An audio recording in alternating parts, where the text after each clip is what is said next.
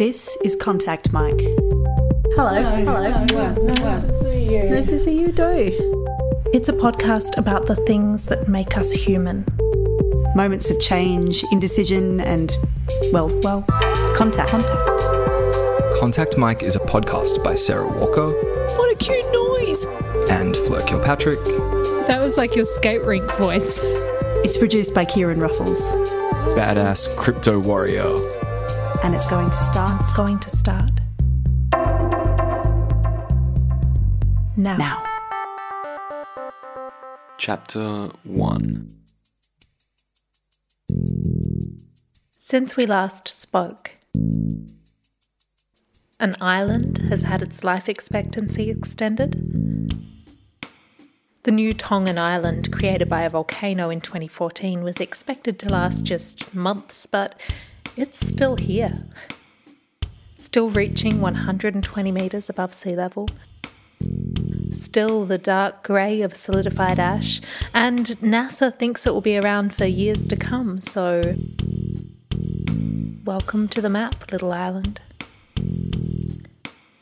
Since we last spoke, so many people have cried in public, and Gavin and Steve have headed off on their second honeymoon. Since we last spoke, Theodora was returned to prison. Her appeal failed. She is serving 30 years for murder. One day when pregnant, Theodora fainted, and when she woke, police told her she had murdered the baby she was carrying. That was in 2007, and in December 2017, her appeal failed. So, Theodora is back in El Salvador's prisons for another 20 years. Chapter 2.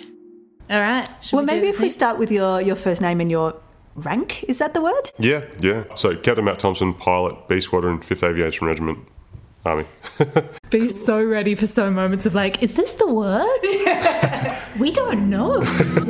Matt is a helicopter pilot in the Australian Army. I didn't know you could be a helicopter pilot in the Army. That's probably the number one most common misconception. Basically, planes are Air Force, and then helicopters are Army. What was it about flight that appealed to you? I think to me it was about anything that had an engine and you could drive it. Like I remember being about 5 and driving a golf cart around, at the airfield, and my dad being like, don't you want to go for a fly? And I'm like, no, but I can't fly the aircraft, but I can drive this golf cart. Like I want to do it, So that's sort of what it was, and I think flying's just kind of the ultimate realisation of that, because it's the only time you can drive something in 3 axes, so it's pretty unique in that way. I can remember the first time I was at the controls, which was in a Tomahawk in Hilton Head in South Carolina, and I was about 10, I think. How did that feel? To be honest, I think that was probably, I was still too young to really get what was going on. I didn't really fully appreciate it. I think the first time I really had the experience of like, wow, I'm really glad that I've decided to embark on this kind of life journey of doing this, was at the time you go first solo. At this point, he'd only logged 10 hours of flight time. This is what going solo is like. The instructor will get out of the aircraft and go, it's all yours, see you later, and off you go by yourself. There's no one else to ask questions if something goes wrong. But yeah, doing that first solo, and the first time you look across and there's no one there, and you're all by yourself, and you think, geez, I hope I don't screw it up. But yeah, the first circuit is nerve-wracking, and then the second one is it's bliss. It's amazing. You feel all that stuff that people talk about, the cliche freedom and whatnot. It's true.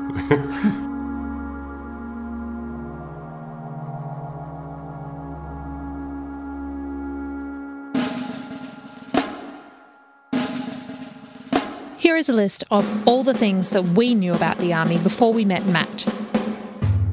1. Very full of dads and grandpas. 2. Guns. 3. Tents. 4. Shouting. 5.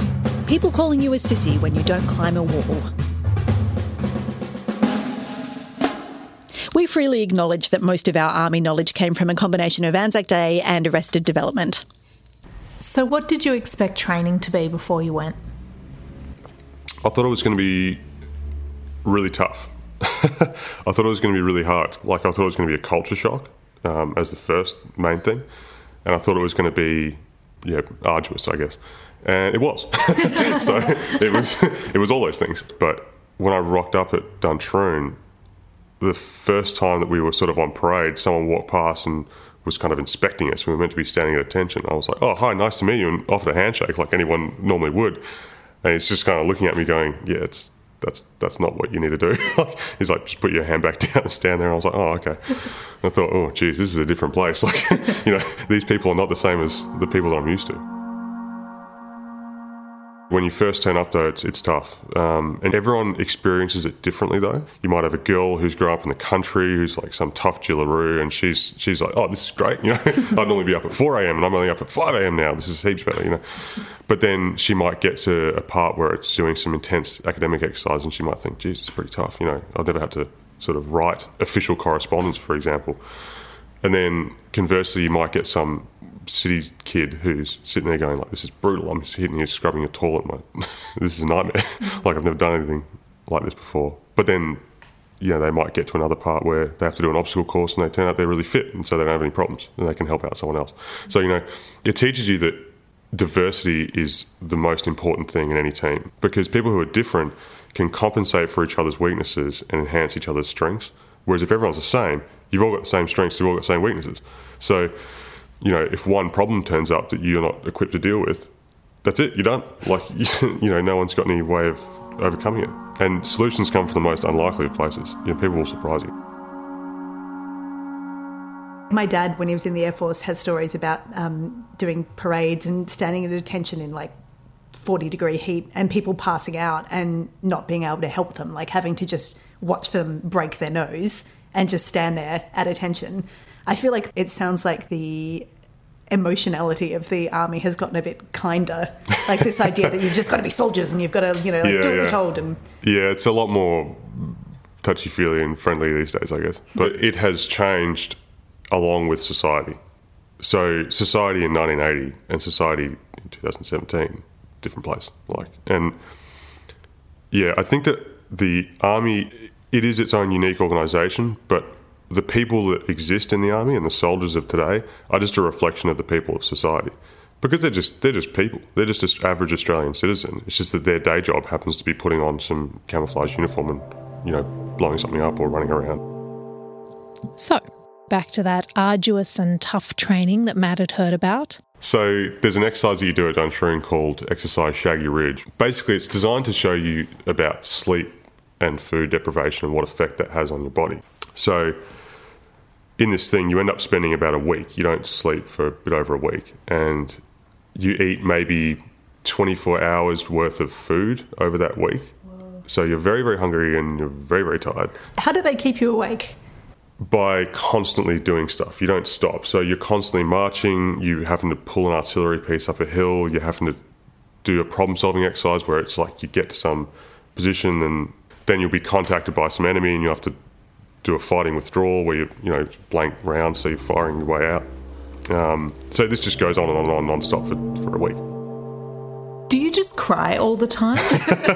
People do. Yeah, people do. So. I remember when I had very bad insomnia, and I remember seeing a Gamblers Helpline poster and just bursting into tears. I was just like, the gamblers need help. Imagine if they gave you a gun and you had to pretend to fight your way out of enemy field. I would cry so much.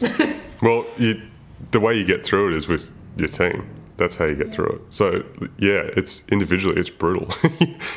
And I remember at the time when I was doing this exercise, my mum's 50th birthday was on, and one of the things that's designed to mess with you psychologically is yeah, cool, the trucks are coming on Saturday. You'll be out of here on Saturday. I'm like, oh, great, Saturday, no worries. That means I can get back by Saturday night and fly out and be in Sydney by Saturday to go to this birthday. The trucks aren't coming on Saturday. So when you get to Saturday or Friday night and you're like, how are those trucks coming? Because we're pretty far from where they're meant to turn up and I don't think they're coming. And then They never turn up. And then you get to Sunday and you're like, how about those trucks? And those trucks don't turn up. Like, and then it's sort of, maybe Wednesday by the time you eventually get out of it. So, and then you finally get on the trucks, and then bang, a big Claymore explosion goes off, and suddenly it's like, get off the trucks, and you back off the trucks after having finally got on them. So what it's teaching you is that you've got to keep your chin up in adversity. So sometimes you get to rock bottom and you think, that's it. Life can't get any worse. I'm cold, I'm tired, I'm wet, I'm hungry. I cannot deal with this situation anymore.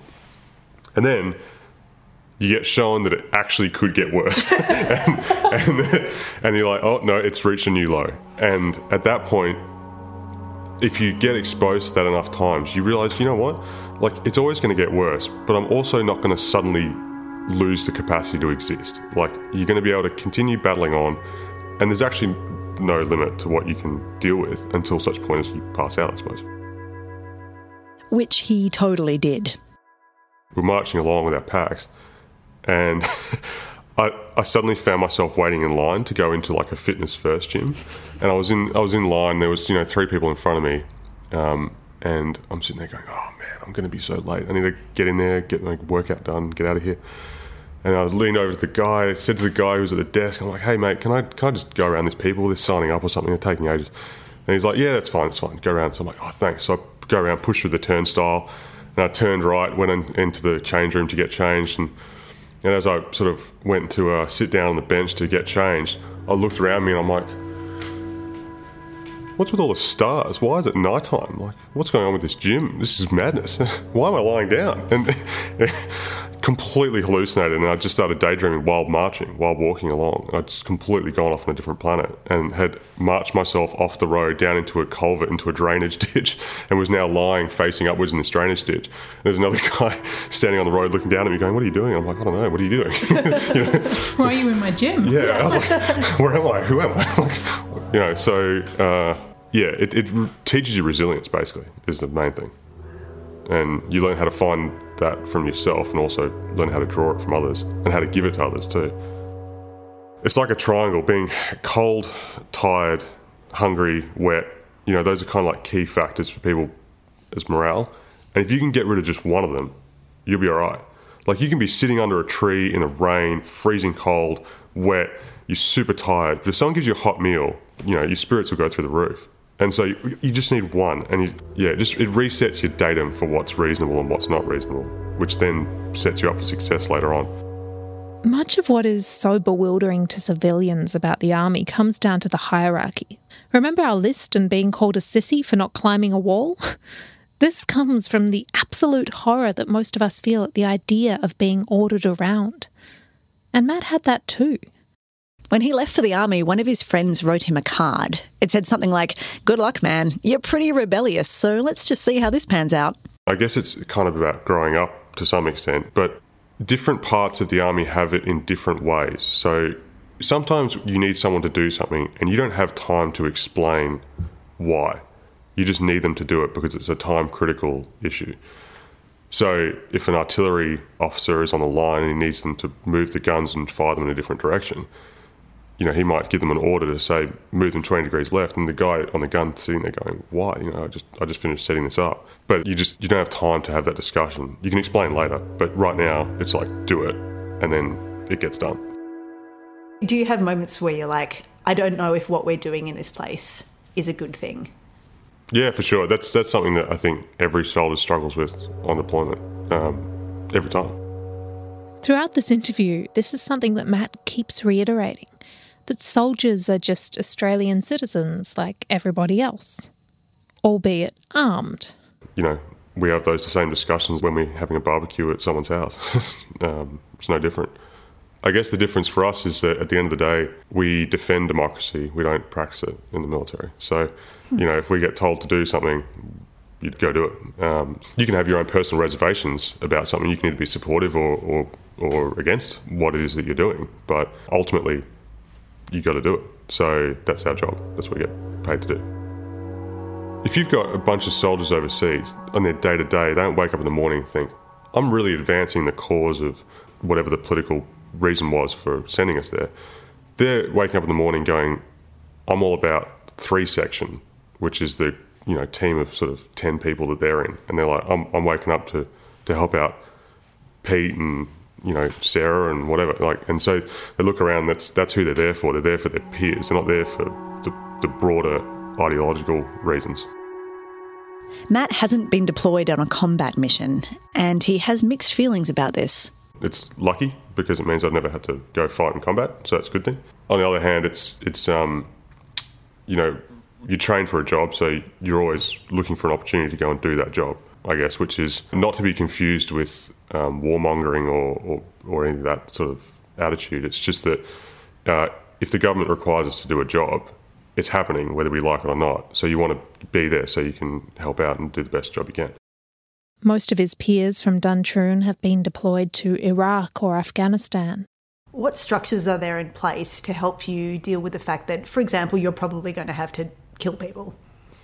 How do they prepare you for that?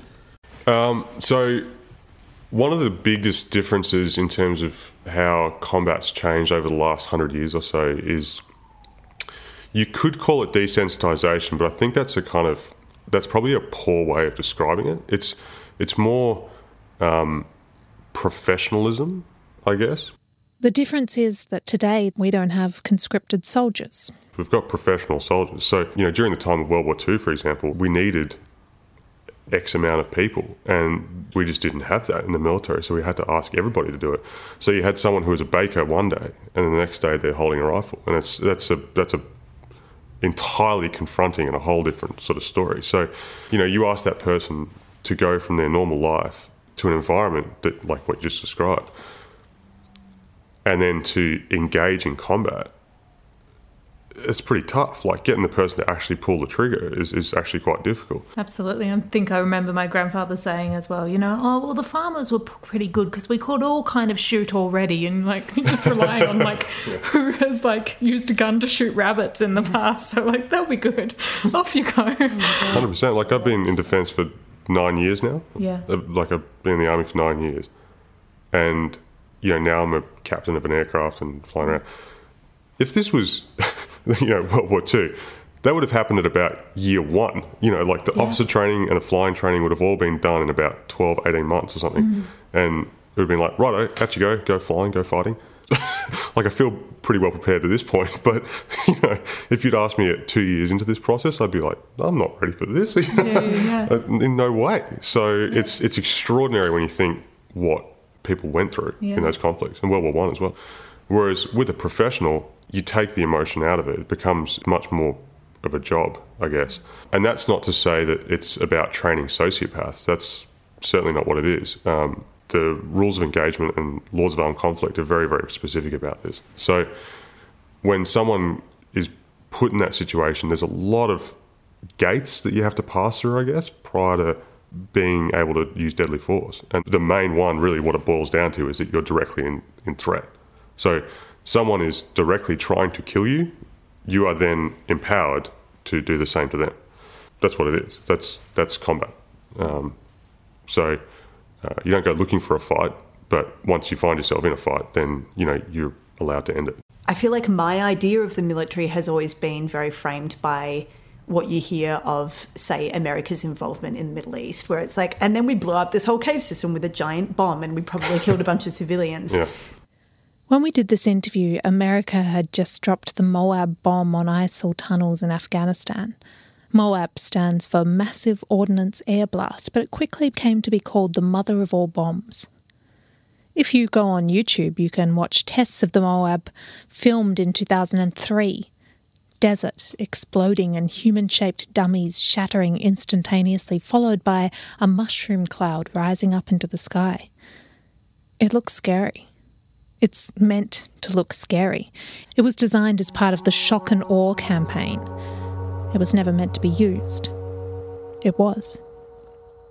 Today, when you watch that 2003 video with the plastic body shattering, YouTube's Up Next list to the right of your screen offers footage of the blast in Afghanistan, then a tour through the rubble, which looks like a dig of an ancient archaeological site, not somewhere people were living in April. And then it suggests a third video entitled Russia's FOAB is 4 times stronger than the American Moab. There you have it. Military escalation and one-upmanship in the YouTube Up Next list.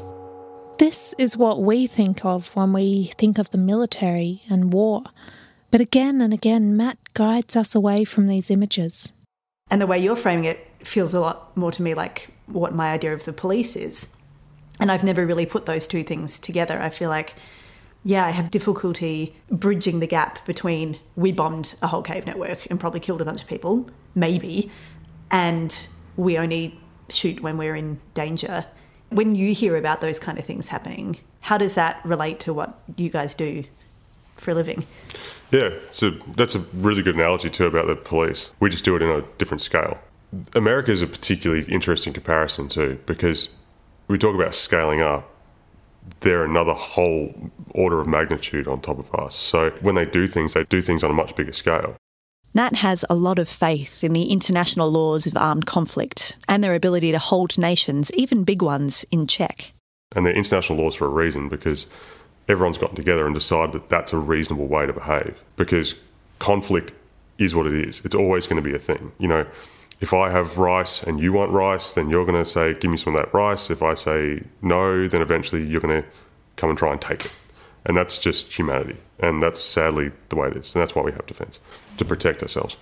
So as a result of that, I mean, we have to be prepared to bring violence in a controlled way, in a controlled circumstance for an appropriate outcome.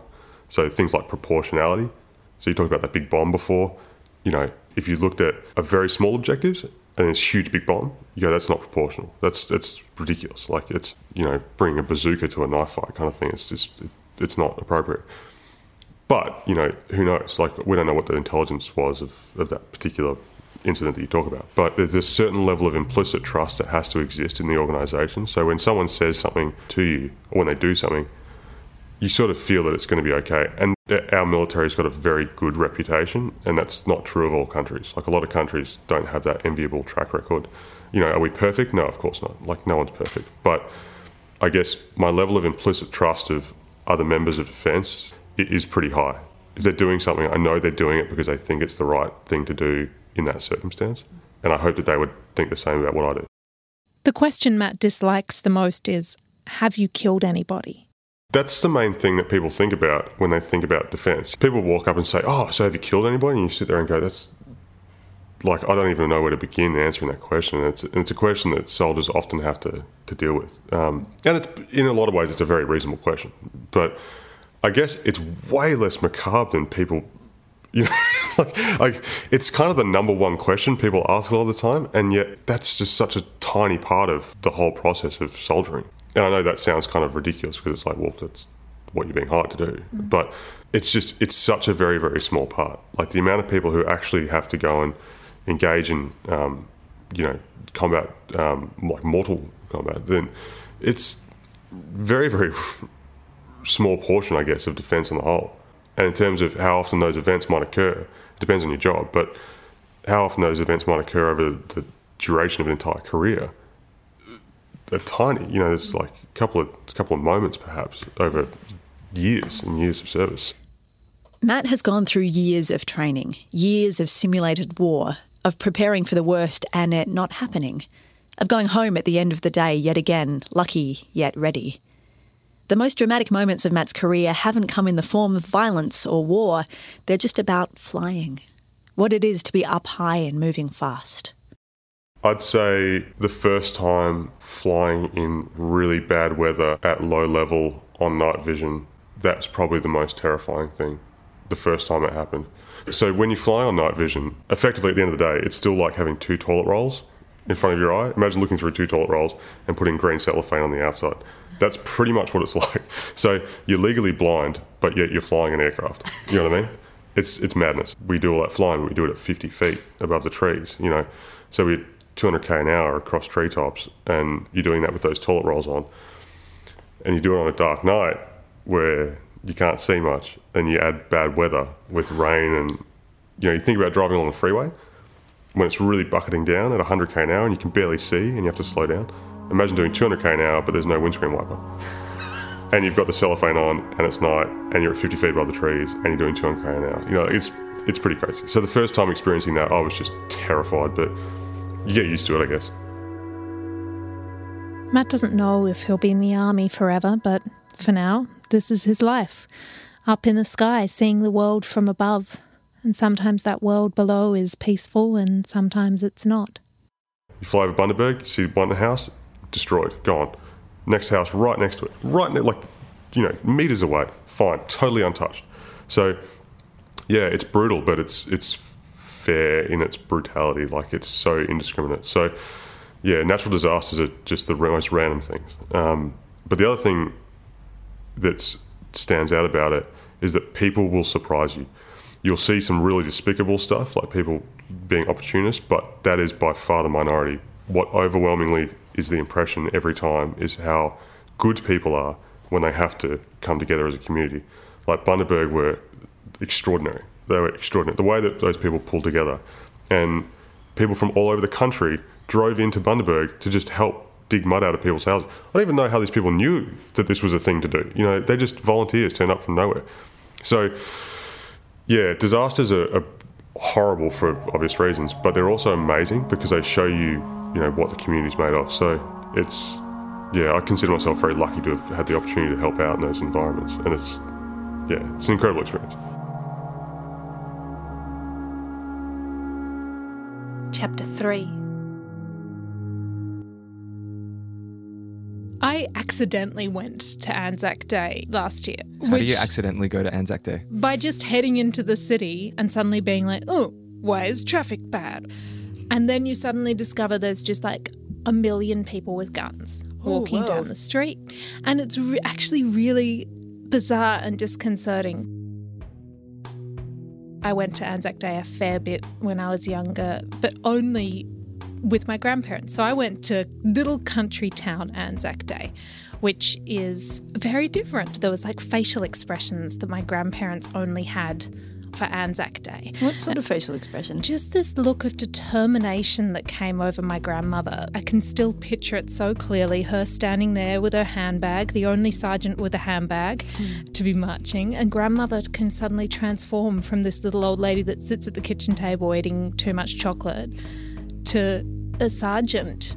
My grandmother, like a lot of people of her generation growing up in the country, had to drop out of school in year 7. I say that to say how remarkable it was that when the army were looking for really elite mathematicians to be in this very elite signals corps, my grandmother was one of about 30 women from across Australia selected for this corps. While my grandfather, talked about his army experience, there was so much of what she heard she was not allowed to talk about. And till her death, she didn't really give us the full picture. She just said it was worse than anyone knew. We do long funerals in my family, so we told the full story of her. And we talked quite a lot about her army service because it meant a lot to her.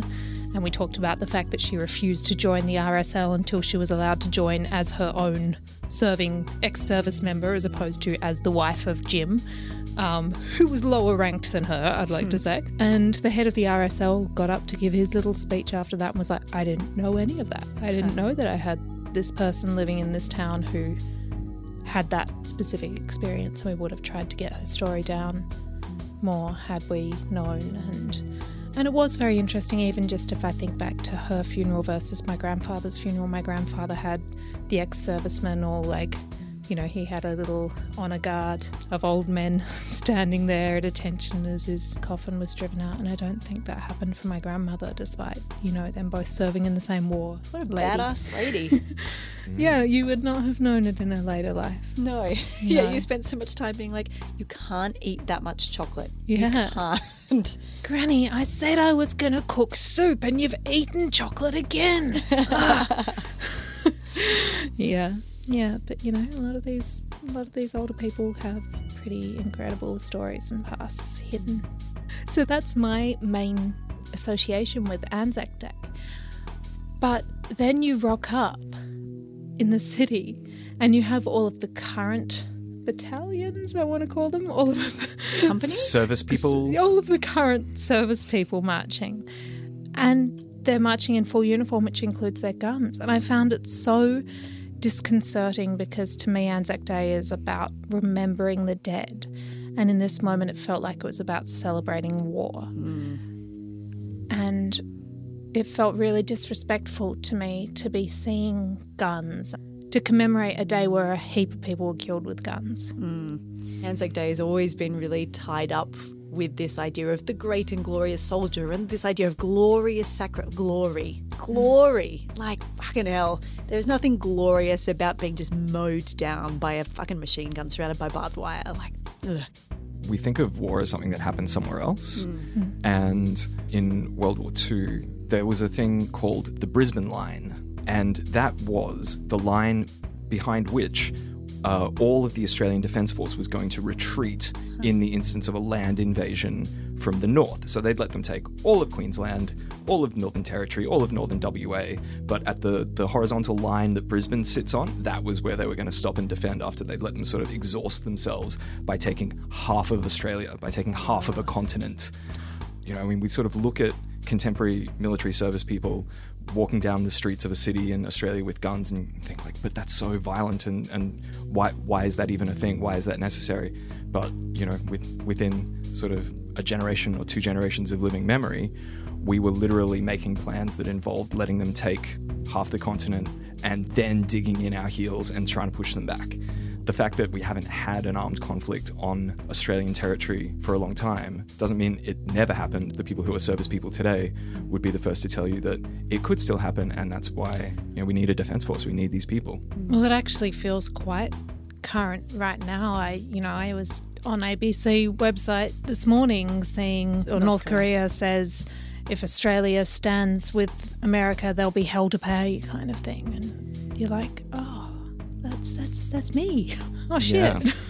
Yeah, there's something strange about being like, I don't stand with America. No one asked me. People ask me about whether some nice people I know can get married, but no one's asking me whether we want to stand with a war that I certainly don't support. My dad, conversely, was in the Air Force and was desperately trying to be sent to Vietnam. I was like, come on, let me go, let me kill people, let me. And they were like, you can stay behind this nice radar screen and you can monitor that. And I'm very grateful that was the case. He was like 17 or something like. Has he talked about why he wanted to go? Because he was young and stupid and male. There was 6 brothers, 6 boys. It was a very masculine household. Because the eldest had joined the Air Force, the rest of them were kind of like, oh, he's so cool. Oh, I want to be that cool and that capable and that manly. And yeah, so he came to Australia and joined the Air Force very early on and thought that the best thing you could possibly be was manly, and the manliest thing you could be was a soldier. We're all very grateful that he didn't end up getting sent anywhere because he was very foolhardy and thank God, spent most of his foolhardiness driving cars down sand dunes and getting into car accidents and leaping over walls with a gun at his hip rather than leaping into battle with a gun at his hip. Matt was talking about this concept of resilience. You go and you do this training and it makes you a resilient person. You realise that you can be in a really horrible situation and still continue. But what's interesting is that in times of crisis, it's actually in some ways easier to be resilient. And once you're back and just sitting quietly by yourself and trying to read a book, that's when it's hard. I mean, as a person who experiences anxiety, I'm fine in a crisis. I'm amazing in a crisis. But you put me in a, car driving down a flat road, and that's when it happens. And, the moments when I'm sitting and trying to meditate, that's when it comes out. And I think that this idea of, training for resilience doesn't cover the fact that you need to be able to just stop, and that's when it's hard. I listened to a podcast recently, an episode of Radiolab, where they talked about what are the processes when the president wants to make a nuclear attack? What are the safeguards? And it turns out that there aren't any. There is nobody whose job it is to be like, are you sure? Nobody. The president hits the button somewhere, the light goes on, and then they hit their button, and then we release an attack. There's no process at all to stop someone from getting drunk and being like, oh, we'll just give it a go. There's nothing at all to stop that from happening. And this idea that Matt was talking about you just kind of have to trust the people in charge, I think is just so naive. It's so naive. I read Shock Doctrine by Naomi Klein, and she talks about how in Baghdad, in the days after the Iraq War happened, the first thing that ran out was the supplies of Valium. in the pharmacies because Whoa. people were trying to just get on with their lives and being like, I'm going to need some help. And that was crazy. that detail is just so human and so upsetting. This idea of just, you just got to trust the people in charge. I feel like the people who end up in charge are not always the most trustworthy people. Us as civilians, I think it's really easy for us to lump America and Australia in together. Matt very much views the Australian Armed Forces as their own entity, and I fully appreciate that Australia is like, oh, we'll come too every time America goes somewhere. Yeah. But they also, their role is different. Frequently they will go to places being like, we are only here to be peacekeepers and things like that. And I totally hear what you're saying, but I also appreciate that Matt was just talking about his faith in the Australian Armed Forces. Sure, but I mean, like, peacekeeping is a thing that should be done by local forces because that's how you repair a country. Like, you don't just come in and be like, oh, we'll save you, because traditionally that hasn't worked out great anywhere. And I know it's very easy for me as an educated, nice white person to be like, oh no, war's terrible. If only we could avoid it. But like Matt talking about this idea of, I've got some rice, and if you want the rice and I say, no, you can't have the rice, you'll fight me for the rice. And I think that whole narrative totally ignores the idea that maybe we could just have a chat, reach a compromise. Maybe I could give you some of my rice.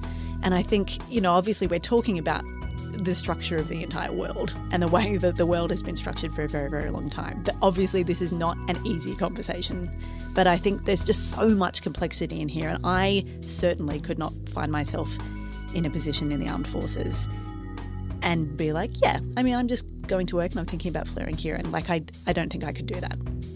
I had a little window into the difficulties of having a chat. Black Lung Theatre and Whaling Firm did this show, Doku Rai, a couple of years ago, and they made it with a group of Timorese performers. And we afterwards were talking to them about what the experience had been like, and one of the guys was like, you just can't comprehend what it's like to be in a community that has so recently been at war with itself. One day they were going to have a feast, so he and one of the Timorese actors got in the car and they drove to a farm to meet a farmer to get a pig. And as they pulled up and they saw the farmer come out, the Timorese actor goes, shit, stay in the car. Gets out, goes, chats with the farmer, gets the pig, gets back into the car, drives off in silence. After a couple of miles, he goes, I shot that guy in the arse, man. I was meant to kill him. I didn't want to, so I shot him in the arse and I just went and bought a pig off him. Wow. And that's just never a thing as Australians that we're going to encounter, that we're going to go to the shops or go to the farm and find someone who is probably walking around with lead in their ass that we put there. It just gives you a little insight into the difficulty of what it must be like to come to a place of peace after being in conflict. How do you just go and buy a pig off that man?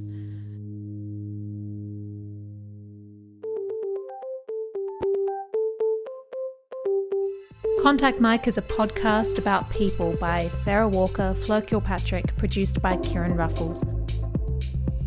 Come find us on Facebook, Twitter and on iTunes. This has been Contact Mike. This This episode ends now. All right, is this cupcake break? I think it's cupcake break, yeah.